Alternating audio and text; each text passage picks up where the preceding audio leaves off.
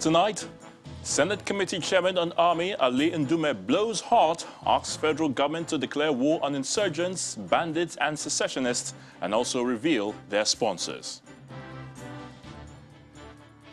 In continuation of our 2021 review, today we shift focus to the judiciary, and we have the president of the Nigerian Bar Association to weigh in on this. A former presidential candidate in the 1993 general election, Alhaji Bashir Tofa, buried in Kano following his death earlier today. The president describes him as a nationalist. And fire flares up again in South Africa's Houses of Parliament, hours after it was said to have been brought under control. Plus, international news from our London studio. On business news tonight, the Organization of Petroleum Exporting Countries appoints a new Secretary General. On sports news tonight, more players arrive in the camp of the Super Eagles, increasing the number to 14 as the three-time African champions step up preparation for the Africa Cup of Nations. And from Abuja, Inter-Party Advisory Council urges dialogue between the National Assembly and the Presidency to address areas of disagreement in the Electoral Act Amendment Bill. One of the things that the government may be focusing on this year is changing its strategy in tackling insecurity. And the Chairman, Senate Committee on Army, Senator Ali Ndume, has been speaking on ways this can be achieved. First, he is questioning the federal government's rationale in not naming and shaming the sponsors of terrorism in the country. Senator Ndume says this shows unseriousness on the part of government and wonders why he was named and shamed on mere suspicion many years ago. He stated this during an interview with our political correspondent, Terry Ikumi. Just because they were tracking my phone and they said a spokesman of Boko Haram called me. They went and arrested me. They didn't even ask me. They didn't do any intelligence work. So in fact, that time I went to SSS thinking that they are going there to ask me some questions that will help in resolving this because I have information since I'm from that place. They say, oh, you're a sponsor of Boko Haram. And Marilyn, that are their spokesman then, has already, yes, has already gone to press because when I was reporting, I saw press people coming in, coming out of the place. And she was there on the TV that they have discovered, arrested the sponsor of Boko Haram. That was the word she used. It was not fair on me. I'm still battling with that. My children went through hell.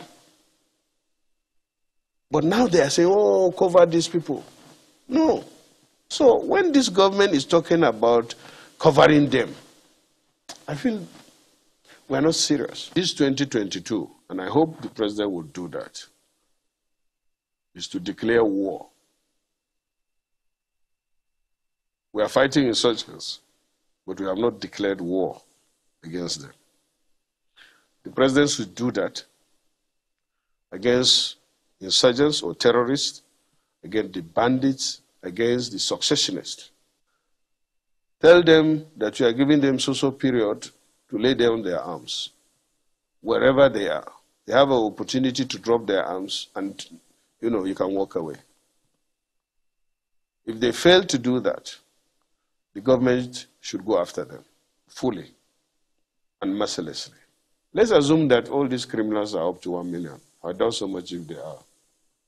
Why don't you kill them all so that 200 million will have peace?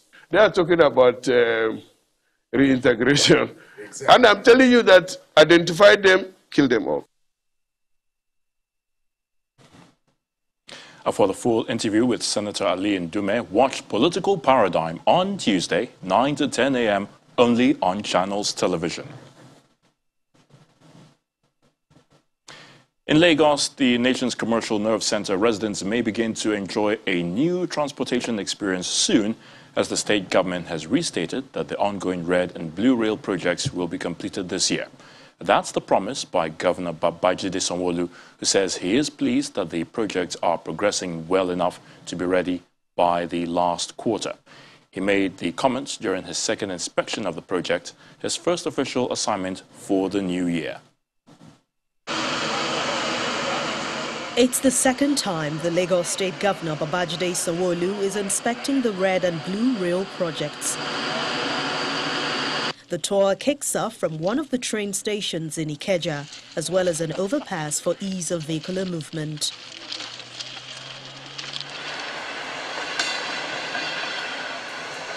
Next is Yaba, where the project is experiencing delays due to some illegal structures hindering the workflow. You know, this whole place is going to be a big station. You know, it's going to be there. So it's going to affect you, but we'll have a plan. We're working with them to see where we can relocate them around the Yaba community. You remember very well that there were some houses we wanted to take, but the families, refused. So we're still in conversation with some land around the Yaba market so that we can pay compensation and rebuild something for them. The next stop is the Onyibo rail construction area, where the overpass is almost ready. The Red Line project, which is a 37-kilometer mass transit route, was flagged off in April 2021 and will transverse Agbado to Marina. So the team heads to Marina, where the 27.5-kilometer blue rail line also terminates, bringing in passengers from Okukumaiko. The Lagos Blue Line viaduct spans between Marina and Igomu stations with a total of 262 segments. The delivery date for both lines is on course for the end of 2022. At the Marina station, you can see that it's going to be the most iconic. It's extended over 200 meters and is an elevated station, right? They're on track. We're believing that one more floor is what is needed before they do a full wrap of the station. Our promise on the blue and the red line are still on course.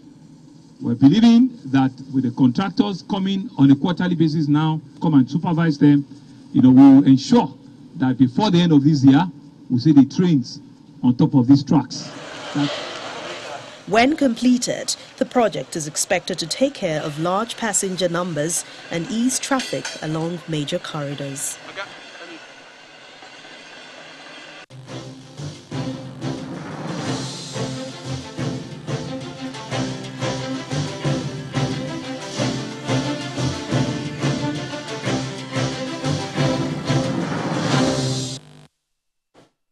Moving on now, 2021 indeed was a very eventful and controversial year for the Nigerian judiciary.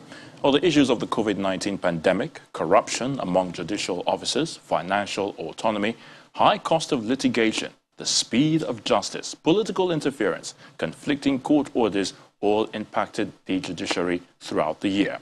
In continuation of our look at critical sectors in the country, tonight we turn our attention to the judiciary. Our judiciary correspondent, Shola Shirley, has this report. It's an issue begging for urgent attention, the financial autonomy of the judiciary. So much so that Judiciary Staff Union of Nigeria, JUSUN, took matters into their hands when on April 6 they embarked on a nationwide strike.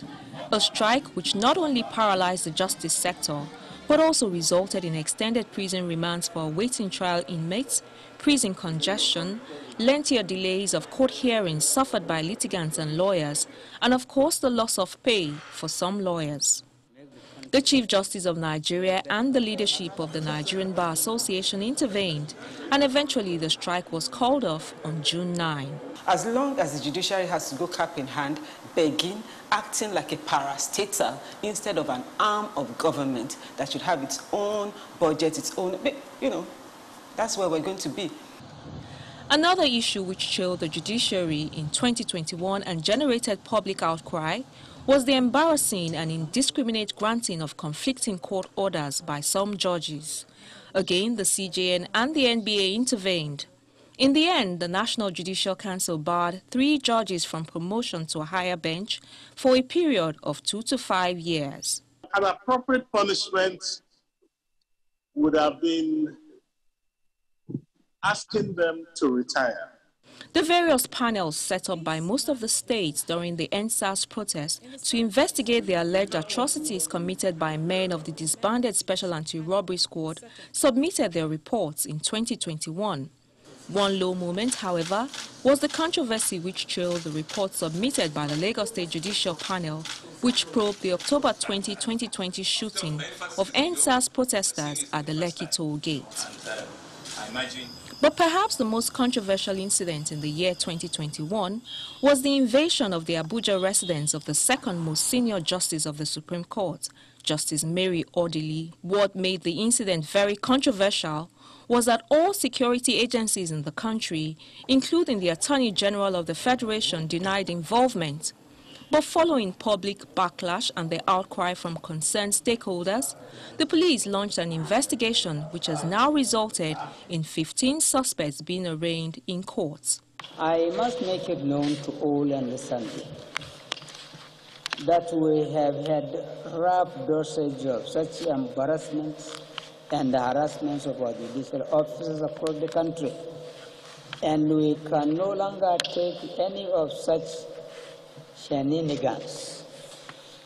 On the bright side, as part of measures to eliminate delays and decongest the correctional centers across the country, the Federal Ministry of Justice unveiled a technology for court reporting and a virtual court-sitting facility at the Kuje Correctional Center in Abuja. In year 2021, the courts concluded major cases and handed down jail terms to a former federal lawmaker, Farouk Lawan, a former chairman of the defunct pension reform tax team, Abdurrashid Maina, and his son, a former bank PHB boss, Francis Atuche, amongst others. It was a different story for Shiite leader Ibrahim El-Zakzaki, his wife Zina, and the former governor of Abia State, Orji Uzor-Kalu, as they got some reprieve from the courts. The court also barred federal government-owned marriage registries, except Ikoyi and the Federal Capital Territory, Abuja, from further contracting marriages under the Marriage Act of 2004. 2022 promises to be busy for the courts. Notable cases to look forward to include the trial of the leader of the indigenous people of Biafra, Nnamdi Kanu, the trial of alleged serial kidnapper, Evans, the trial of Chidima Ojukwu, the judicial dispute between some states and the federal government over the collection of the value-added tax, the suit by the attorneys general of the 36 states against the federal government over the alleged failure to remit funds generated from stamp duties into state accounts, the suits to compel the federal government to account for looted funds so far recovered since 2015, as well as judgment in the suit filed by the states on the funding of the judiciary. The expectation is that the judiciary in 2022 will deliver justice faster and fairly, as well as introduce reform that will shore up its reputation and regain public trust and confidence. Shola Shoyele, Channels Television News. Right about now, our judiciary correspondent, Shola Shoyele, is here with me in the studio to take us through that report on the judiciary. So you've raised some issues, Shola, concerning the judiciary in the year 2021. What's your general assessment, concerning the sector last year? Ayo, some of those issues that I raised in the report, they're not new issues. Issues of the financial autonomy of the judiciary, issues of corruption in the judiciary, issues of conflicting court orders, issues of political interference, high cost of litigation. These issues are not new issues. They're issues that have always plagued the judiciary year in, year out. And if you ask any average lawyer, we all know the problems. Any average lawyer will tell you that these are the same issues that confront the judiciary. I mean, we get invited to seminars and conferences and we talk about these issues. But what has happened is that we have not moved the conversation beyond just talking about it. We have not, come up with critical reforms to deal with these issues that continue to plague the judiciary. And that's where we need to be going next. We need to look at critical reforms that will deal with these issues. And I know you're going to ask me what reforms I would like to suggest, because that's really the next level.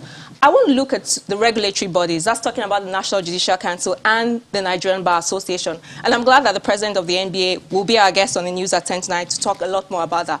But for the National Judicial Council, I think that we need to think of a we need to reconstitute the membership of the National Judicial Council. I mean, the members of the National Judicial Council, the CJN, heads of courts, they are judges who have been through the system, who have been part of the system.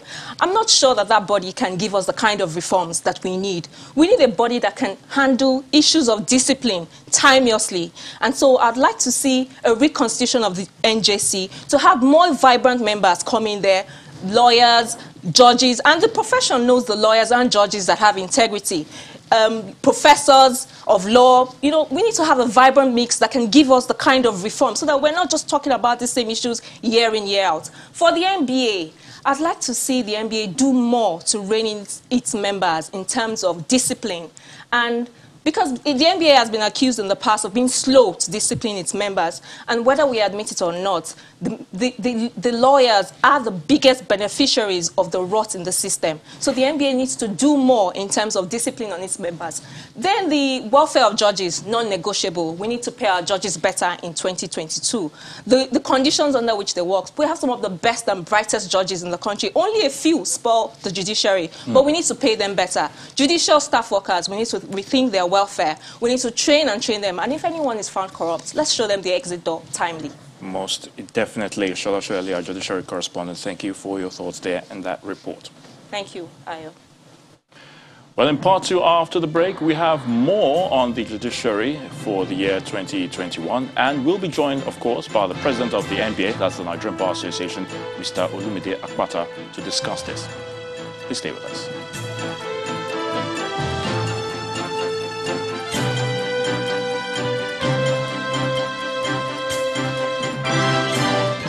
Welcome back. If you've just joined us, you're watching the News at 10 live on Channels Television Lagos. A reminder of our top stories. Senate Committee Chairman on Army Ali Ndume blows hot, asks federal government to declare war on insurgents, bandits and secessionists. In continuation of our 2021 review, today we shift focus to the judiciary and we have the president of the Nigerian Bar Association to weigh in on this. A former presidential candidate in the 1993 general election, Alhaji Bashir Tofa, buried in Kano following his death early today. The president describes him as a nationalist. And fire flares up again in South Africa's Houses of Parliament, hours after it was said to have been brought under control.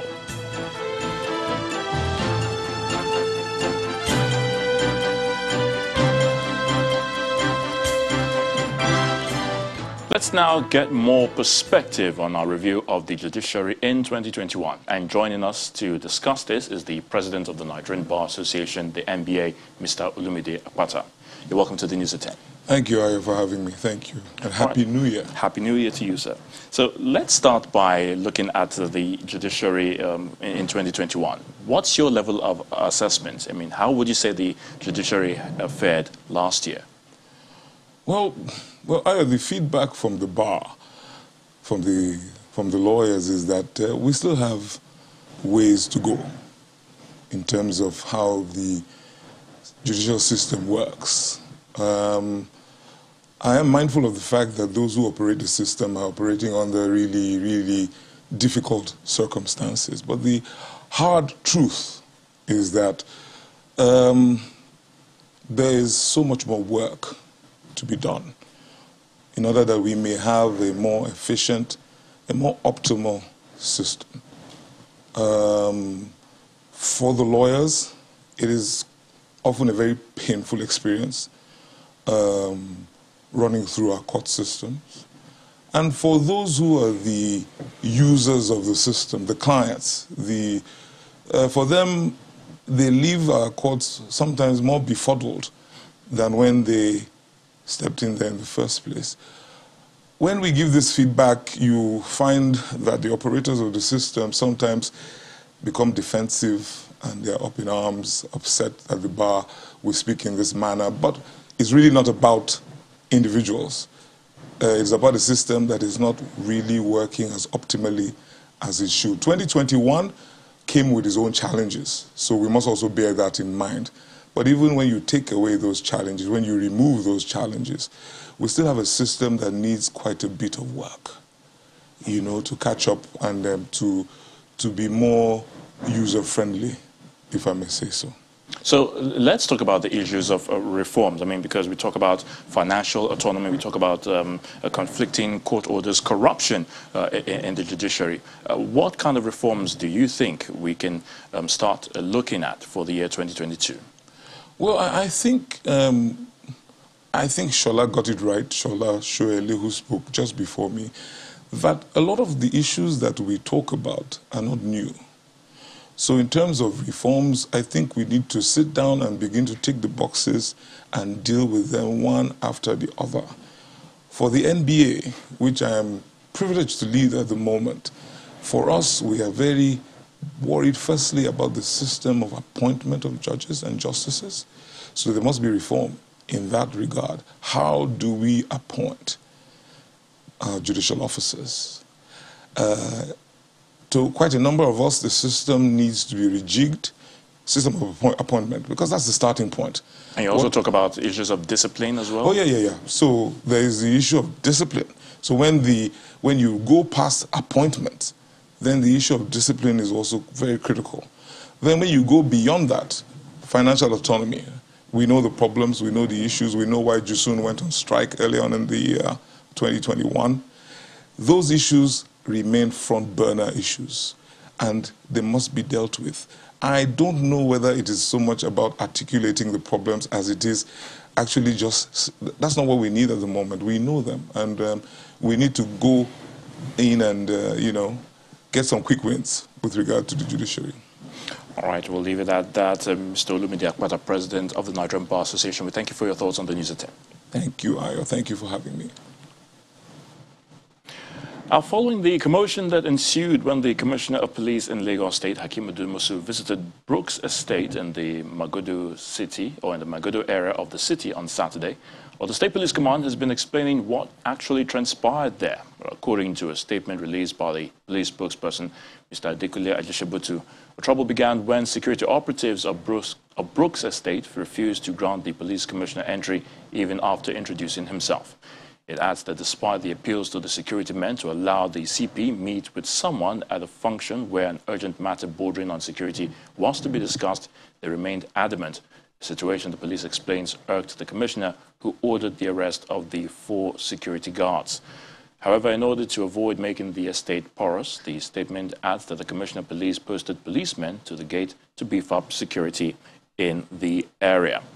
Also arrested for allegedly inciting violence against the police was a female resident of the estate identified as Adebola Fatiregun, which prompted some residents of the estate to close the gate, thereby creating a temporary gridlock. The Lagos State Command adds that at no time did the Commissioner of Police shut the estate, and all those arrested have been released.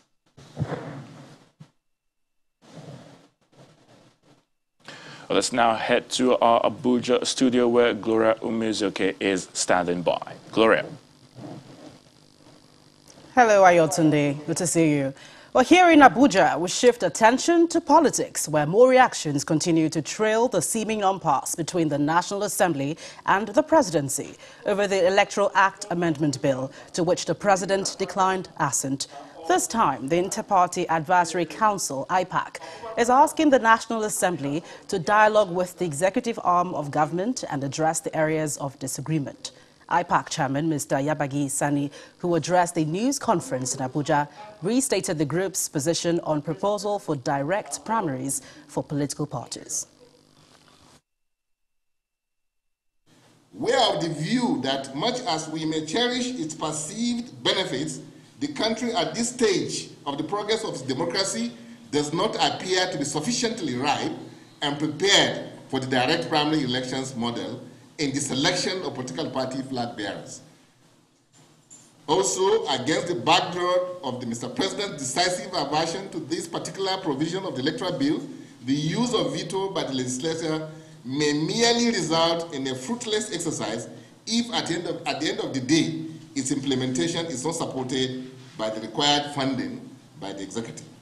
In summary, if we must call a spade by its name, we in the IPAC are inclined to the opinions that regard the National Assembly's position on indirect primaries as amounting to an attempt to usurp the constitutional rights of parties as to the method of choice of party flag bearers.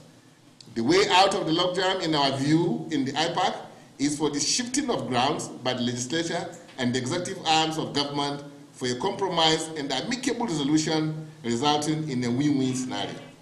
This should not be a difficult task, given that the two arms are incidentally controlled by the same political party, the APC.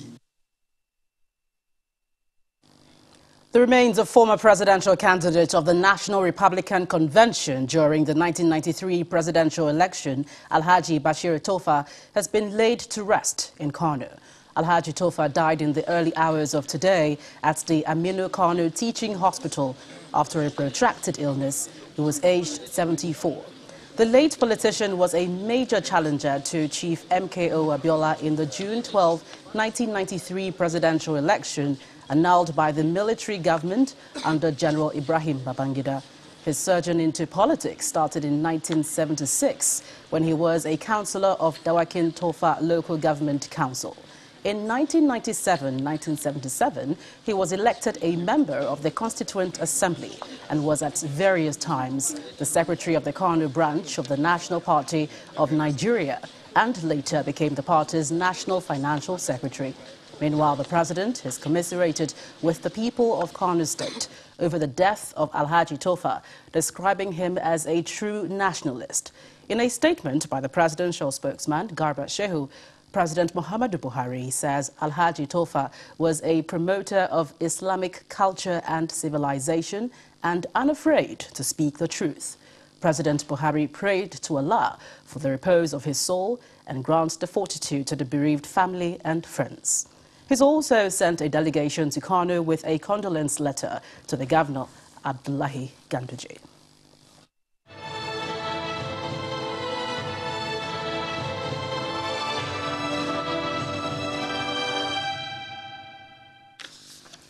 A new COVID-19 restriction is kicking in at the presidential villa, where all visitors, including governors, are now required to take a rapid test before entering the facility. The Senior Special Assistant to the President on Media and Publicity, Mr. Garba Shehu, who affirmed this in a message, explained that the new development is not unusual, as it is a growing practice in government offices around the world. He adds that the test kits, which are issued for free at the gate, is a temporary measure against the backdrop of the recent spike in the number of COVID-19 cases in the country.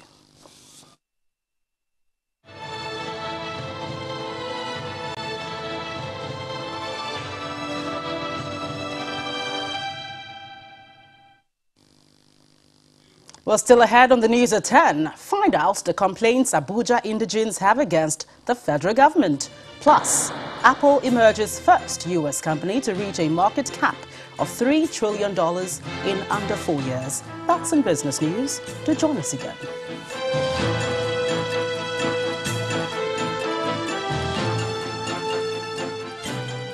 Welcome back. You're still watching the news at 10, coming to you live on Channels Television. Indigents of the Federal Capital Territory are seeking increased recognition and participation in the federal government, claiming that the current governance structure marginalizes them. They made this position known during the annual cultural festival of the Gbagi people, who are the dominant original indigents of the area, known as the Federal Capital Territory.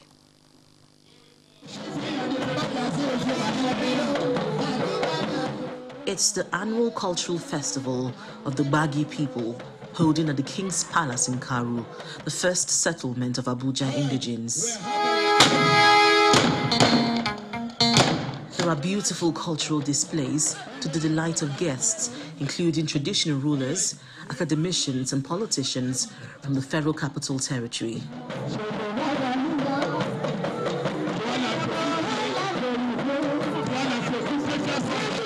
Notwithstanding the fact that it's a day to showcase their cultural heritage to the world, the occasion provides another opportunity for a strong political message.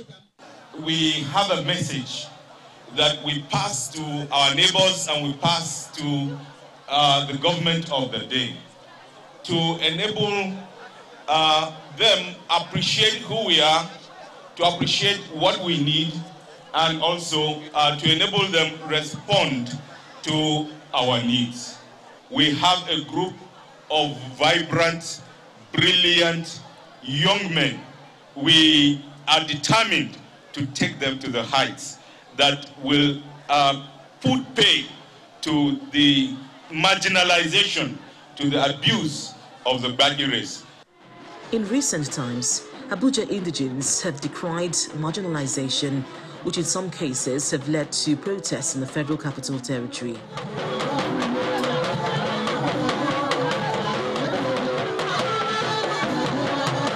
The chairman of Abuja Municipal Area Council, Mr. Abdullahi Candido, says the solution to improving the plight of indigents is in the hands of the National Assembly.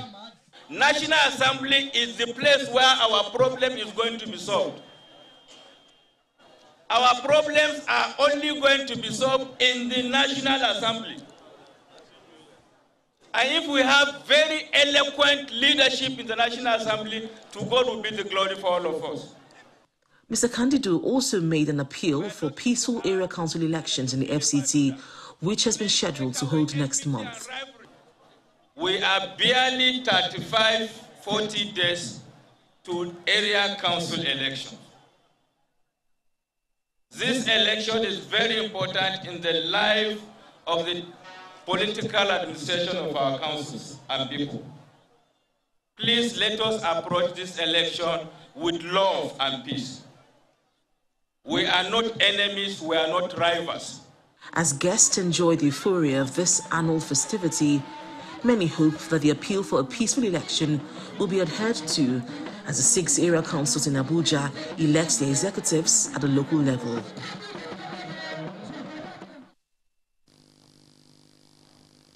Well, that's all from the nation's capital. It's back to you, Ayotunde, Lagos. Many thanks, Gloria. Following the recent fire incident at the Port Harcourt Refining Company in Eleme River State, the management is assuring Nigerians that the incident will not disrupt the ongoing rehabilitation of the 2 refineries at the complex. The managing director of the company, Ahmed Diko, who stated this during an inspection of the site, also allayed fears of the host communities over the development.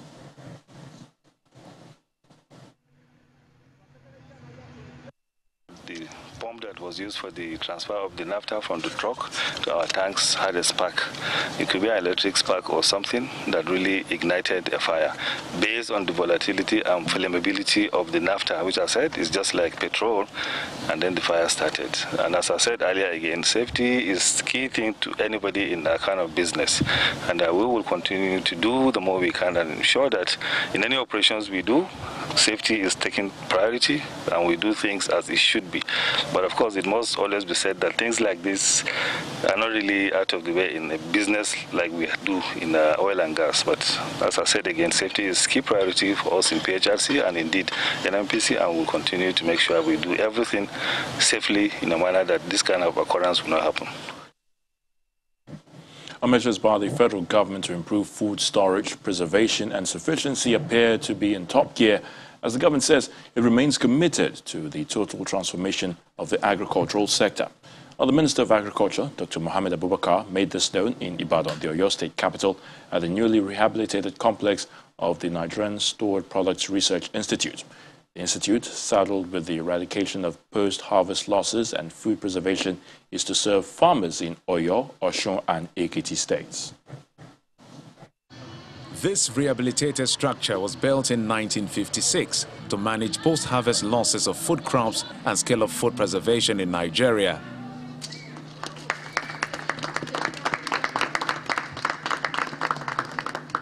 After being abandoned for many decades, the Nigerian Stored Products Research Institute Administrative Building is now better positioned to achieve its mandate. Being in a community where there are other research institutes, and both national and international, and having that old look did not augur well for the morale of the staff. But with this new structure, I'm sure that they are happy and they'll be able to go out to put in their best. The Minister of Agriculture, who is represented at the event by the Executive Secretary of Agricultural Council of Nigeria, is calling on farmers to leverage on the innovation from research institutes. The farmers present here today must make sure that they access the facilities that are available in all our research institutes. We have about 16 agricultural research institutes that are established to render services first for genetic improvement, but we have added training arm to them. We have also added extension work. We are also at the verge of allowing them to be distributing input, just like NISRI is doing today. So they must avail themselves of the opportunities that are abound in most of these research institutes, especially with NISRI, because the greater damage is done after you have labored, you have suffered, you have tilled the soil, you have made all forms of input. Then at the end of it, you have a problem. So let them avail themselves of the opportunity that abound. Some of the farmers who are major stakeholders in industry are calling for better funding for agricultural development. More money must be voted for agriculture, because if you get agriculture well, you've gotten everything well in the country. You will have solved food insecurity. You have solved the problem of insecurity. You will have solved a lot of things, health, employment. So this is what we are saying. More money must be voted into agriculture so that we can get so many things right. With at least 16 agricultural institutes spread across the country, collaboration between farmers and researchers at institutes such as this will no doubt improve the nation's food security. It's time now for business news with Anne Waldo. Anne.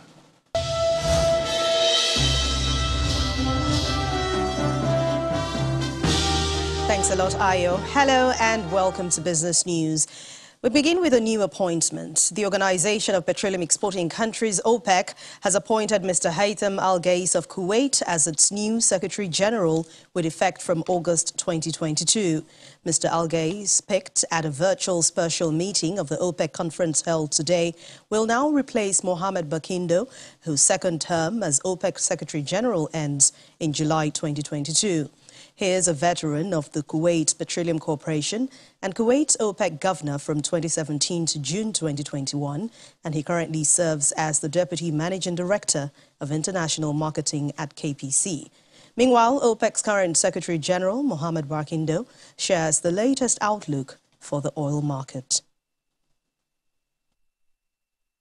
In terms of the economy, the global GDP growth forecast for 2021 has been revised down slightly to 5.5% from 5.6% last month, while the 2022 growth forecast remains unchanged at 4.2%. Looking at demand, we foresee world oil demand increasing by 5.7 million barrels a day in 2021 and 4.2 million barrels a day, both unchanged from last month.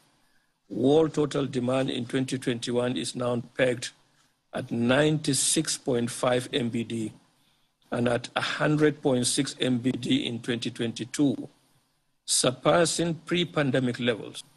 In terms of the supply side, non-OPEC supply in 2021 is expected to grow by 700,000 barrels a day to average 63.7 MBD. Unchanged from last month. For 2022, however, non-OPEC supply growth is forecast at a hefty 3 million barrels a day, or for an average of 66.7 MBD, also unchanged from last month. We continue to monitor the potential near-term impacts if some leading consuming countries carry through with their announced plans to release an estimated 7 million barrels from their strategic oil reserves. Apple Incorporated has become the first U.S. company to reach $3 trillion in market value under 4 years. That's its latest milestone amid a pandemic era. Apple shares crossed the milestone when they topped $182.8 today, showing investors confidence in Apple stock and its ability to grow. Apple showed annual growth across all of its product categories in its fourth quarter earnings, with revenue up 29% year-on-year. The total asset value of the global Islamic finance industry is expected to hit $4.94 trillion by the year 2025, with Nigeria expected to play a major part in its growth. A 2021 report released by the Islamic Finance Development shows that the oversubscription rates for sovereign sukuk indicates continues to grow. According to that report also, Nigeria and Egypt were the most notable among 15 countries that issued sukuk globally in 2020, and this is coming after their absence in 2019. Meanwhile, major activities in the Nigerian Islamic banking space recorded major activities last year, which includes its fourth sovereign sukuk of 250 billion naira issued in December, which was oversubscribed by 865 billion naira. The Securities and Exchange Commission has authorized Rayson Nigeria Limited to proceed with the proposed mandatory takeover offer of 1.19 billion ordinary shares of Champion Breweries PLC at 2 naira 60 kobo per share. The statement released by the Nigerian Exchange Limited says the MTO represents 15.3% of the equity stake in Champion Breweries, having acquired a controlling stake in the Uyo-based brewer through a series of transactions. The offer opens on Monday, January the 10th, and it closes on January the 31st, 2022. Rayson Nigeria Limited is a special purpose acquisition company of Nigerian breweries. And that's business news for tonight. Thank you for watching. I'm Anne Nwawado. It's back to you, Ayo. Thank you so much, Anne. The fire that gutted South Africa's parliament yesterday has flared up again. The new blaze broke out at the complex housing the two chambers of National Parliament in Cape Town. For more on this and other international news, here's Simon Pusey with Around the World in 5. Good evening and welcome to the Channel Studios here in London with your international news around the world in 5. Tensions are high in Sudan after the Prime Minister Abdallah Hamdok resigned, with the United States calling for the immediate return of civilian rule. It's after another day of mass protests in the capital Khartoum. Thousands marched against a recent deal he had done to share power with the army, who staged a coup in October. But military forces again responded with force, leaving 2 people dead. In a televised address, Mr. Hamdok said the country was at a dangerous turning point that threatens its whole survival. His resignation is another blow to Sudan's fragile attempts at a transition to democratic rule after a popular uprising led to the overthrow of Sudan's long-term president Omar al-Bashir in 2019. There was no monitoring of the CCTV cameras. A press conference has taken place to reassure South Africans after the country's parliament was severely damaged in a fire. Firefighters worked for hours to extinguish the blaze, which started on Sunday. A man has been arrested and will appear in court on Tuesday, facing charges of arson, housebreaking and theft. Particularly after we gave the Arch what I would call the best send-off yesterday. President Cyril Ramaphosa called it a terrible and devastating event and vowed Parliament's work would continue.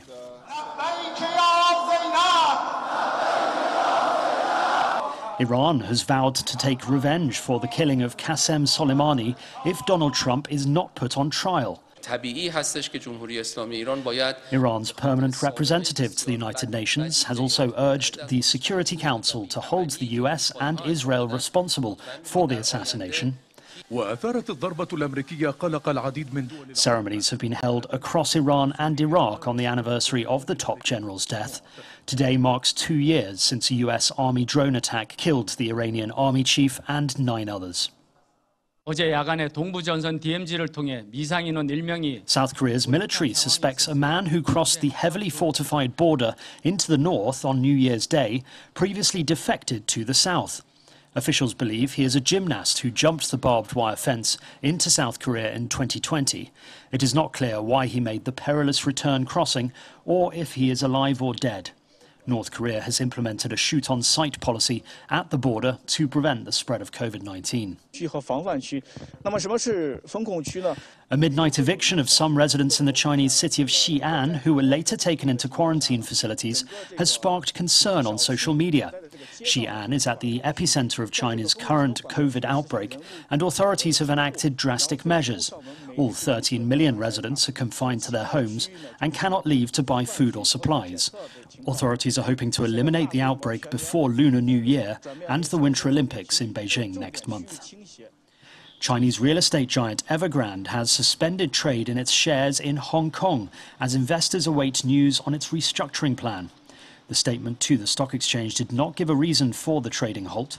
Evergrande has more than $300 billion of debt and is scrambling to raise cash. Brazilian President Jair Bolsonaro and his team have arrived in Sao Paulo by plane for his hospitalization. It's after he suffered an intestinal blockage. The president's office said earlier that he had been suffering abdominal pain. Bolsonaro has been hospitalized several times since he was stabbed during his presidential campaign in 2018.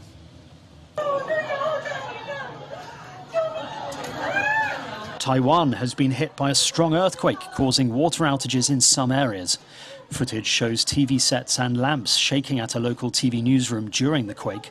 Weather authorities said it measured at a magnitude of 6. The epicenter was located more than 50 kilometers east of the city of Hualien. And finally, a video on social media shows people dancing and singing to celebrate snowfall in Saudi Arabia.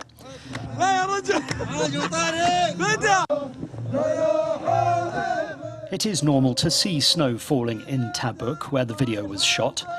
But it's less common to see Saudi people performing their traditional folk dance called a dabka in the snow. And that's your international news around the world in 5. Now back to the Channel Studios in Lagos. Well, many thanks, Simon. Victor Matthias is standing by for some sports news. Victor.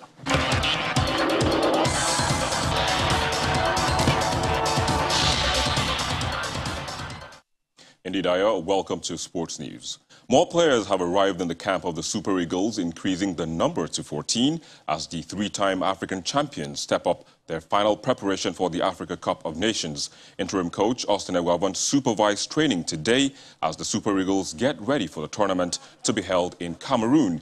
It is expected that the team will have a full house by the end of tomorrow. The Super Eagles will begin their campaign at the tournament with a game against the Pharaohs of Egypt on Tuesday, January the 11th.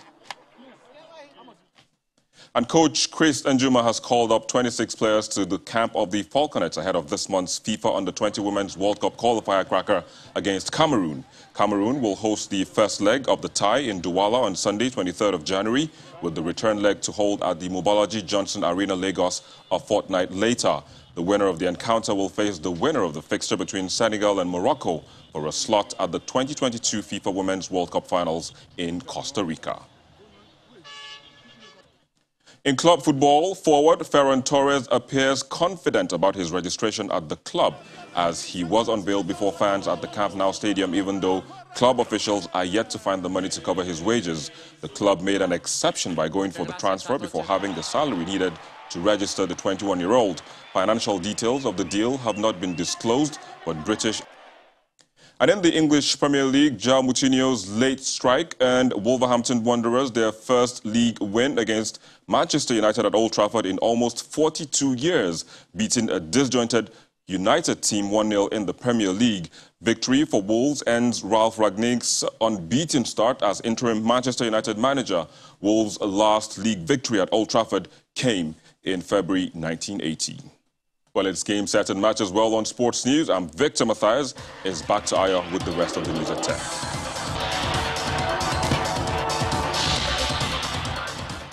Many thanks, Victor. And the main news again. A Senate Committee Chairman on Army, Ali Ndume, today asked the federal government to declare war on insurgents, bandits, and secessionists. Also today, former presidential candidate in the 1993 general election, Alhaji Bashir Tofa, buried in Kano following his death earlier today. And fire flared up again today in South Africa's Houses of Parliament, hours after it was said to have been brought under control.